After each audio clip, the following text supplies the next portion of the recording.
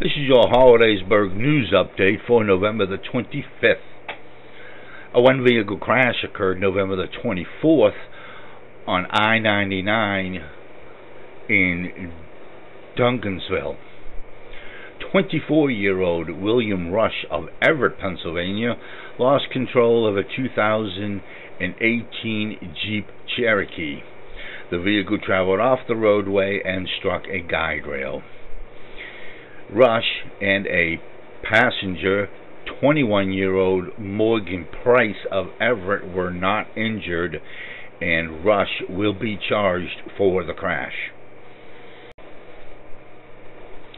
A residential burglary occurred on November the 22nd on Teaberry Street in Snyder Township. 25-year-old Joshua Dodson of Roaring Springs entered a vehicle and a residence of a 35-year-old female. The vehicle was a 2006 Ford Fusion. He entered the vehicle and her residence while she was asleep. The suspect took items from the residence and the vehicle and then fled the scene. The suspect was known to the 35-year-old female from Tyrone and was arrested at his residence.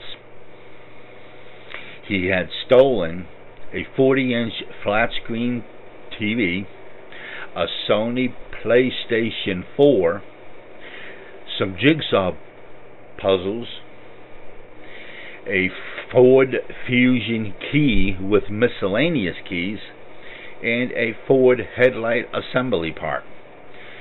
He was arraigned and placed in the Bel County Jail on $25,000 bond.